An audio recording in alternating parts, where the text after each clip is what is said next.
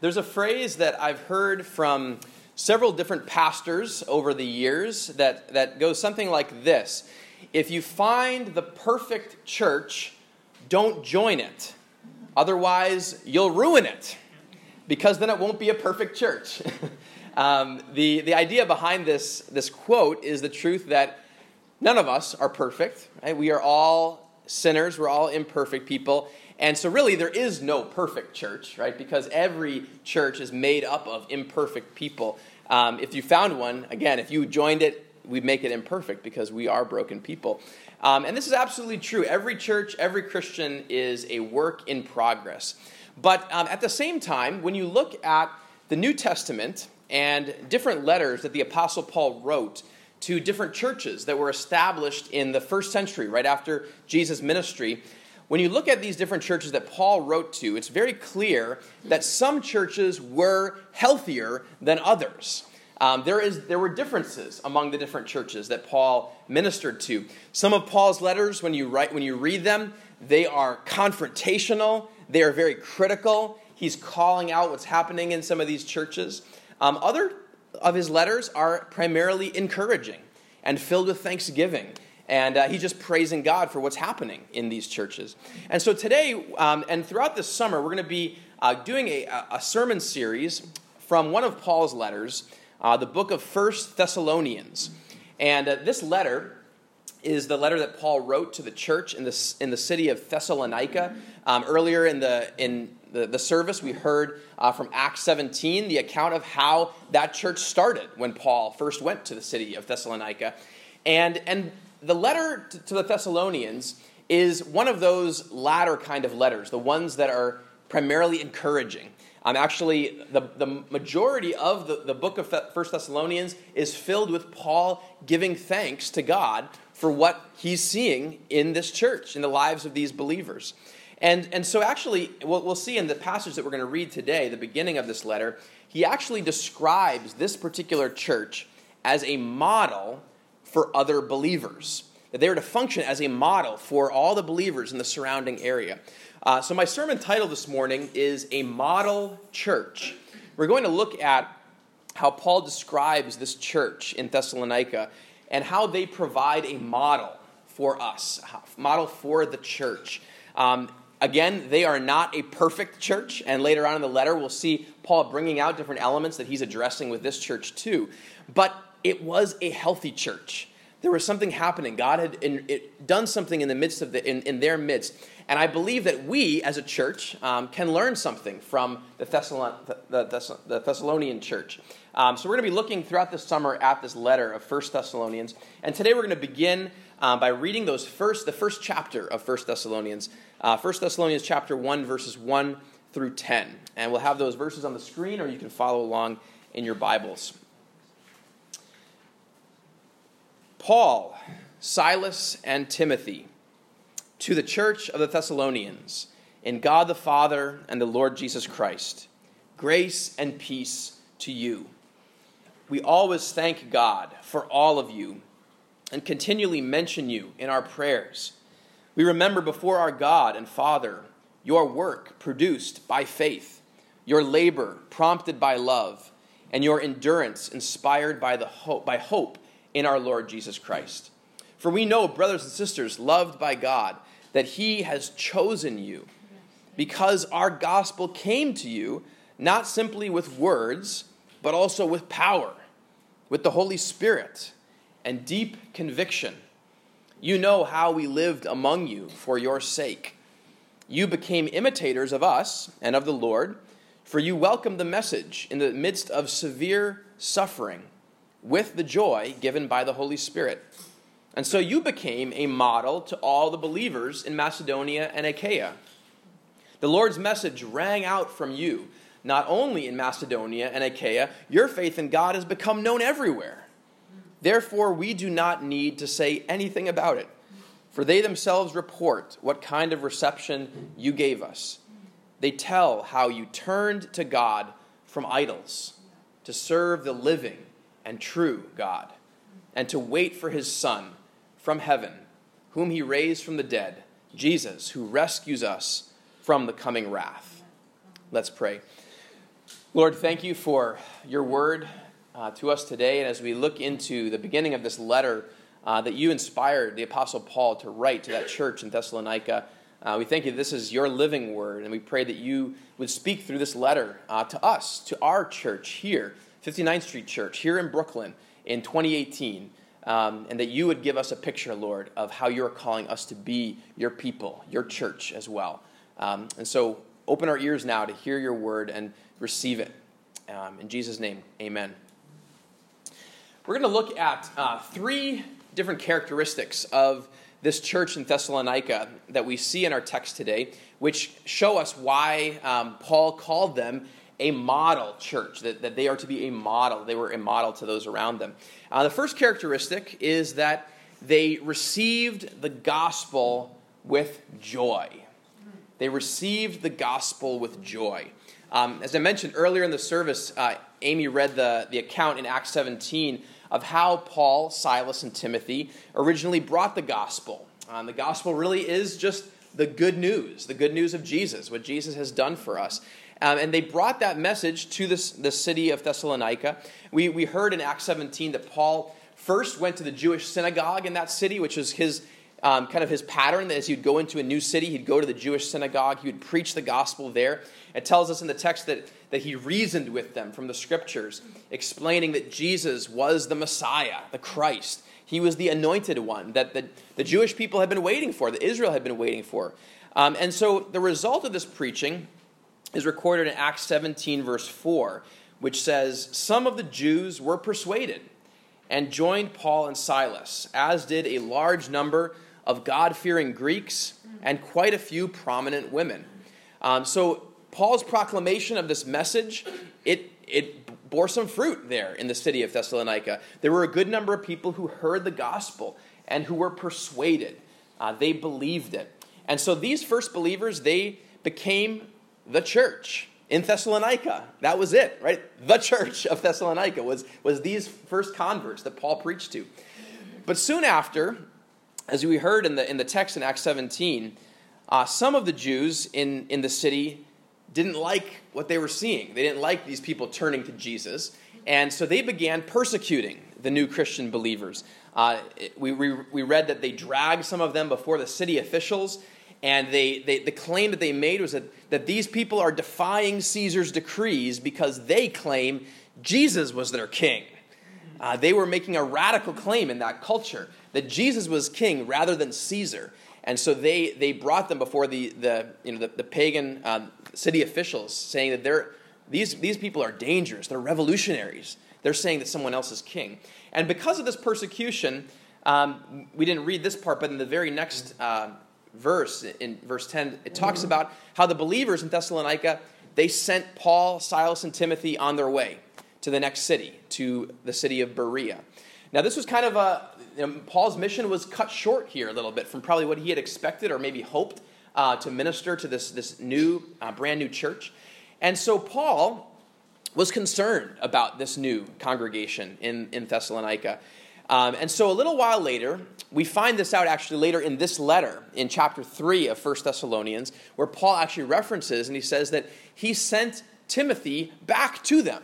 He sent Timothy back to Thessalonica a little bit later on to check on them, to see how they were doing in the midst of this persecution. And Timothy then brought a report back to Paul about how things were going for this new church. And that is what prompted Paul to write this letter. So basically, Paul's letter to the Thessalonians is sort of saying, here's what Timothy told me about you guys, and I want to respond to you directly, to give some feedback to what I heard. And so Paul begins his letter by telling the Thessalonians that he always thanks God for them, and he continually prays for them. This is something that Paul is always talking about in all of his letters. He's thankful for what God's doing. He's praying for these churches. And in verse 6 and 7, he says this about the Thessalonians. He says, "You welcomed the message in the midst of severe suffering with the joy given by the Holy Spirit. And so you became a model to all the believers in Macedonia and Achaia." Paul points out that when they received this message that he and Silas and Timothy preached to them, that they received it with joy. And they received it with joy even in the midst of severe suffering, in the midst of persecution. In fact, this way of receiving the gospel with joy, independent of the circumstances around them, he says this is what makes you guys a model to all the believers in Macedonia and Achaia. And so this is the first aspect that Paul brings out as saying you are a model church because you receive the gospel with joy in the midst of all these other things were happening to you. Why did the Thessalonians receive the gospel with such joy? Why would they be joyful about a message that immediately caused them to be persecuted? Right? This is a brand new message for them. And they receive it, and all of a sudden, they're persecuted. They're thrown into jail. Why would they experience joy in the midst of that? Well, in verse 5, Paul says, our gospel came to you not simply with words, but also with power, with the Holy Spirit, and deep conviction. When the Thessalonian believers, when they heard Paul proclaim the gospel of Jesus Christ, it wasn't just words to them. He says it wasn't just words, it wasn't just information about something that happened in history. It wasn't just, this is a nice story about what Jesus did for you. But no, he says this message came with power. It changed them. It came with the power of the Holy Spirit. It caused deep conviction in them. The gospel, it spoke to their hearts. And so they received this good news of Jesus, not as just words, as information, but they received it as good news for them. That this was a message for them in their lives. And it was such good news that it caused them great joy, which couldn't even be dampened by persecution or suffering. Let me ask you a question. Have you received the gospel with that kind of joy? If Timothy came to visit our congregation, would he report back to Paul that 59th Street Church is a community of believers who have received the good news of Jesus with joy, regardless of our circumstances? That no matter what was going on in your life, no matter what trials you were facing, that you had this deep and abiding joy in the gospel that overshadowed anything else. Would that be true of us? Has the message of Jesus come to you with power, with the Holy Spirit, with deep conviction? Or is it just words to you? For some of you, maybe you can remember a time in your life when you received the gospel with this kind of joy. When the message, it spoke deeply to your heart with power and conviction. But maybe that feels like a long time ago now. Like you're not sure that you have that same joy anymore. And maybe for others of you, maybe you have never received the gospel like this. Maybe the message of Jesus is really just words to you. You know, it's a message, it's something that you've heard, maybe you understand it, but it hasn't actually touched your heart. I have a friend who grew up in the church as a kid and as a teenager, and he heard the message of Jesus week after week as he went to church and youth group, but he will tell you that he didn't actually receive the gospel, where he was born again from spiritual death to spiritual life until sometime in his 20s. At that time, he was part of a Bible study, and there was this moment as he was studying the scriptures where all of a sudden he just realized how deeply sinful he really was. He just recognized how he was lost. He just recognized, he saw it face to face, like, God, how can you ever love me? He had this deep sense of conviction. And he desperately knew he needed a Savior to save him from this. And so he, in a very genuine way, called out to God for mercy. God, have mercy on me. And then he experienced the joy of receiving God's forgiveness. As he heard this message, that wasn't just this message about these people out there, but it was for him. That he was forgiven, that Jesus had wiped away his sin completely as far as the east is from the west. And before that time, he had heard the gospel message, but it was just words to him. But in that moment, something happened in that Bible study. What happened was the Holy Spirit convicted him. the Holy Spirit got into his heart and convicted him of his sin and showing him that he was lost. And then he heard the gospel in a brand new way, proclaiming that Jesus had died for his sin and that he was truly forgiven for all of his sin that he was feeling so weighed down by. He heard the gospel with power, with the Holy Spirit, with deep conviction. And guess what happened? It transformed him.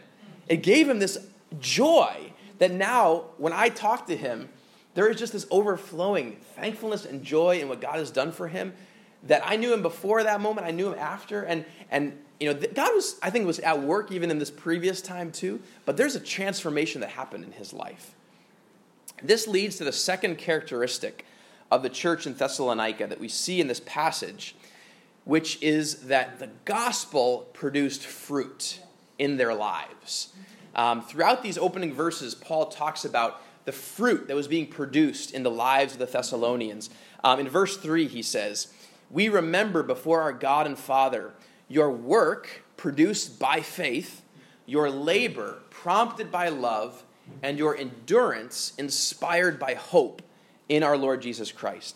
And in this verse, Paul is highlighting two kinds of fruit that were shown in the Thessalonians' lives.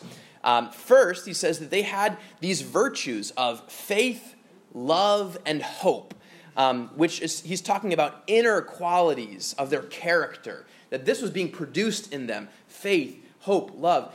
And then these three virtues then produced work, labor, and endurance. These external, visible expressions of that internal character. Work produced by faith, labor prompted by love, endurance inspired by hope.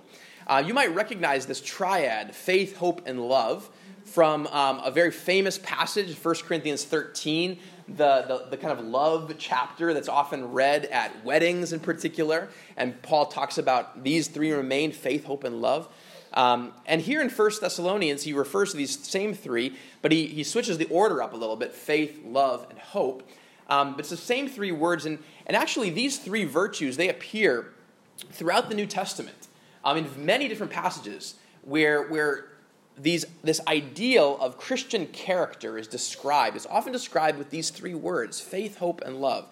And so what happens is when a person receives the gospel of Jesus, when you really get it, right, when it locks into your heart, this is for me, something happens. The Holy Spirit begins to produce faith, hope, and love in your life, in that person's life.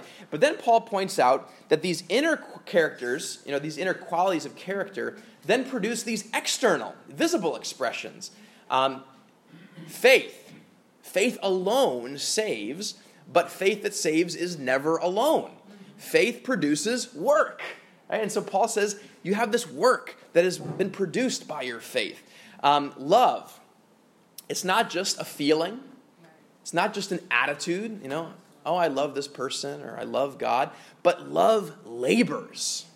Love produces this labor for others. It's expressed in tangible actions. Love for God, love for our neighbor. Hope is not just a feeling of optimism, kind of just, I hope everything turns out okay. But hope is a confidence in God's promises.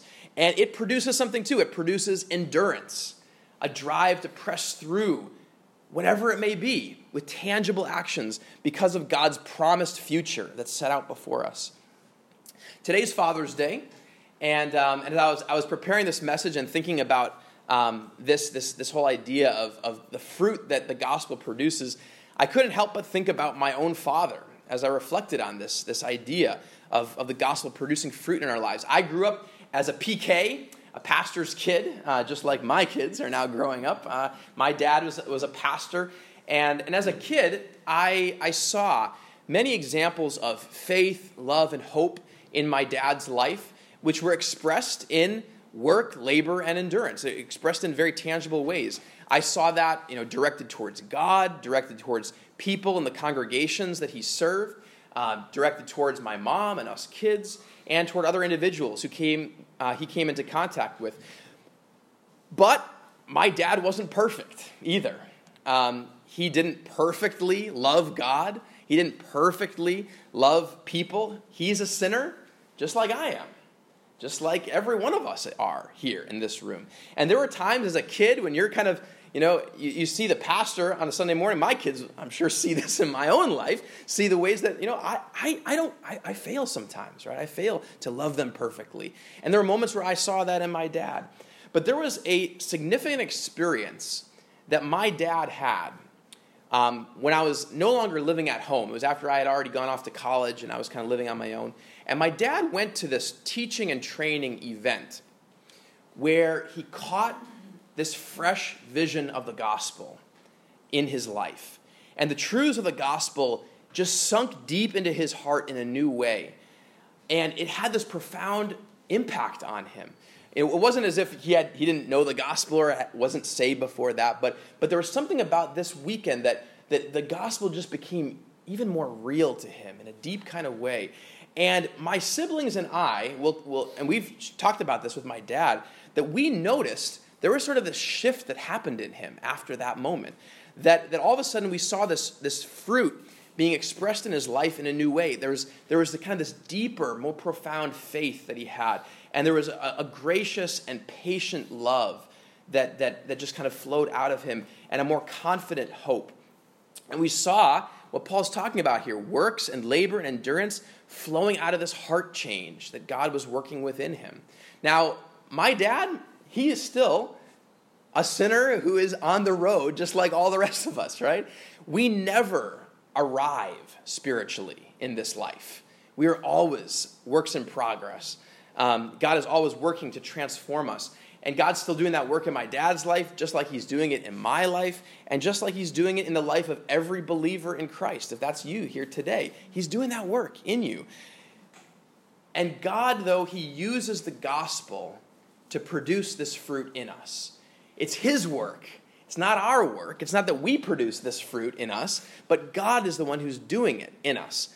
And he did that. He was doing that in the lives of the Thessalonians. He wants to do it in our lives too. And this work of God that he begins to do in our life leads to the last characteristic of the Thessalonian church, which made them a model church, which is that they shared the gospel with others. So they were filled, the gospel gave them this joy. It began producing this fruit in their lives, and then they shared the gospel with others. In verses 7 through 8, Paul says, "You became a model to all the believers in Macedonia and Achaia. The Lord's message rang out from you. Not only in Macedonia and Achaia, your faith in God has become known everywhere." Paul says that when this gospel took root in the life of the Thessalonians, that they were filled with such joy in the gospel was producing such good fruit in their lives, they couldn't keep it to themselves. They just couldn't. They had to share it with people around them. They had to go out and proclaim this message to others. They wanted everyone to experience the same thing. And so they shared the gospel. And Paul highlights two elements of what this means. First, he says it involves how you live. He mentions again that the Thessalonians became a model for others. For your life to be a model to other people, you need to be living your life in a public kind of way, right? In order for it to be a model, it means that you have to be living your life with people where they can see the way that you're living. And so where they can see the way the gospel is impacting you. He says this is a part of your witness, is the way that you live as a model to others. But then the second aspect of sharing the gospel is with our words. And Paul says the Lord's message rang out from the Thessalonians. They verbally shared the gospel. With boldness, excitement. The verb there is kind of this word that's used sometimes for a thunderclap or for a trumpet blast, for this ringing out just on high volume to everybody who can hear it. The reality is you need both of those things to share the gospel.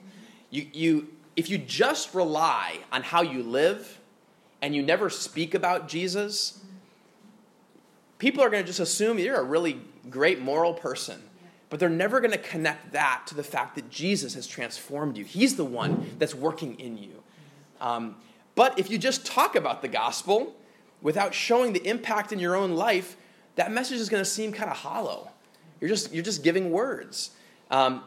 Other people who maybe know you more deeply and realize there's not a transformation, they're going to feel like, man, you're being hypocritical. You're talking about this message and there's no real fruit happening. So putting the two together, speaking the message while also living in response to it, when we start doing that, that is a powerful witness. That is a model for others. Last weekend, some of you know that I was away last weekend at the biennial convention of our denomination in Fergus Falls, Minnesota. And on the first day of the convention, they had these workshops of equipping people for ministry. And so one of the workshops that I went to that day was focused on the topic of disciple making. And they talked about how the primary call of Jesus to his disciples, the last words he gave to them before he ascended into heaven, was a call to go and make disciples of other people. And so part of that, though, in making a disciple, is that those new disciples were then to go and make other disciples. That it was meant to be this chain reaction, right? As you're making a disciple, part of what you're teaching that disciple is they're to go make another disciple. And that person is then going to make a disciple. And one of the things that these presenters talked about is that often what happens when someone becomes a believer in Jesus is that we connect that person to a church where they can start learning and growing, which is a good thing. But if that church is not actively encouraging that new believer to start sharing the gospel with his or her friends, to start making disciples immediately, right, to start building on those relationships, start talking about what God's doing in their lives, they can get sucked into what these presenters called, where our focus is building a church rather than making disciples. Where it's a very internal, inward-focused thing. We're building this thing here rather than making new disciples through those existing relationships with people outside the church. And sometimes this happens where a new believer, they get sucked into just getting filled up with all these stuff happening in church, and they start getting disconnected with the relationships that they've had, and they're missing the opportunity to reach out to make disciples.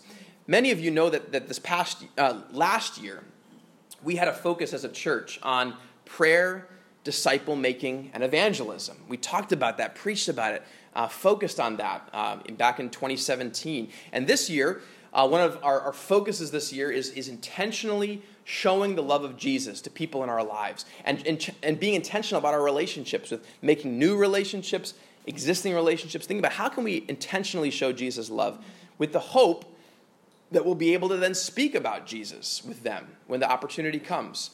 We have been talking a lot about sharing the gospel, making disciples, and I have been encouraged by hearing different stories of ways that God is starting to do that in our midst, of ways that he's growing us in these ways more and more in our individual lives. But this is an area that we need to keep growing in as a church, keep growing in as a congregation. And it's an area that God is continually stretching me as well. Some of the things that, as God's been doing this shift in me, here are some of the questions that I am kind of constantly asking myself. Who are the people in my life who don't believe in Jesus? Am I in relationships with people who don't believe in Jesus regularly? Am I getting to know them in such a way that I can actually see how the gospel could actually be good news for them? Am I understanding what's going on in their life? Am I getting to know them deeply? Am I listening to them so that I can hear how the gospel is going to impact them? Am I living life with them so that they're going to see the fruit of the gospel in my life? Am I spending enough time where they're going to see the love and joy and faith that God's producing in my life and where that's going to impact them? Am I ready to speak the gospel with them if the time comes? If they ask me about my faith, or if there seems to be an opening to share about my faith in a natural kind of way. These are the kind of questions that I want us as a church to be thinking about and talking about with each other and processing together. How can we do this more and more in our lives, individually, in our life as a church? There's going to be a great opportunity to do this every week as a body on Thursdays. Every Thursday night, over in the church courtyard, guess what? There's going to be a ton of people who are not believers in Jesus. And some of them, there might be a language barrier for some of you, right, to interacting with. But there's going to be people there, there's going to be kids there, where there might not be as much of a language barrier, who are going to stick around at 7 o'clock on Thursdays. And there's an opportunity there that we can be Christ's witnesses, to be listening to people, to be thinking about how we can love these kids, that our neighbors, in intentional ways. And one of those ways is giving them food. YouthWorks is going to help us with that by intentionally loving our neighbors. But then looking for opportunities to build on that in conversation, to share the gospel. Now, maybe as I've been sharing these three ways that the Thessalonian church provides us with a model, receiving the gospel with joy, showing the fruit of the gospel in our lives, sharing the gospel with others. Maybe you've been feeling kind of discouraged as you realize, man, I fall short of this model. And maybe you think about our church, and man, we fall short of this ideal. We're not doing this perfectly. If that's you, I have some good news for you today. The message that I've been talking about throughout this sermon, the message I've been kind of referring to as the gospel of Jesus, guess what that message says? It says that Jesus has paid for your failures, that he has paid for your imperfection in living this out. Jesus lived out all of these things, the things we've been talking about today, perfectly. And when you trust in him, you are credited with his perfection. God looks at you through the lens of Christ. You are clothed with Christ's righteousness. When God looks at you, he doesn't see your failure. He doesn't see your sin. He sees Jesus. And he calls you his beloved son, his beloved daughter. He forgives all your sin. And so you don't have to do any of what we've been talking about today to gain God's approval or to show yourself worthy of his love. These things, God approves of you because you are united to his perfect son. That's why he approves of you, not because you're doing any of this thing. He loves you unconditionally. Period. Now, doesn't that fill you with joy? Doesn't that fill you with joy that our God looks at you and he's chosen you and he's working in you and he loves you and he's rescued you? Doesn't that fill you with faith, hope, and love? Doesn't that make you want to serve this God and love others like that? Don't you want to share this good news with other people in your life, people who also really need to know that there's a God who loves them unconditionally? There's a God who has rescued them. The reason that the Thessalonians were a model church is because of the gospel. Because they were given God's grace, which did this work in their lives. And the only way that we are going to live this way is because of the gospel. Because God gives us his undeserved, unconditional love and favor, which has no conditions, no strings attached. So, brothers and sisters, receive this good news. It is for you. It's for you today. Believe it. Rejoice in it. Live your lives in response to it. And share it with others. Let's do that together as God works his good news in our hearts. Let's pray. God, we thank you for this amazingly good news, that you are a God of grace, that you are a God who loves us unconditionally, that you are a God who has done everything for our salvation, that you've accomplished it on our behalf through Jesus' death and resurrection. We thank you, God, that even when we look at ourselves and we recognize our brokenness and our failure to live up to this standard, God, that you look at us and you say, you are my beloved son, you are my beloved daughter. In you I am well pleased because I am pleased with my son, Jesus.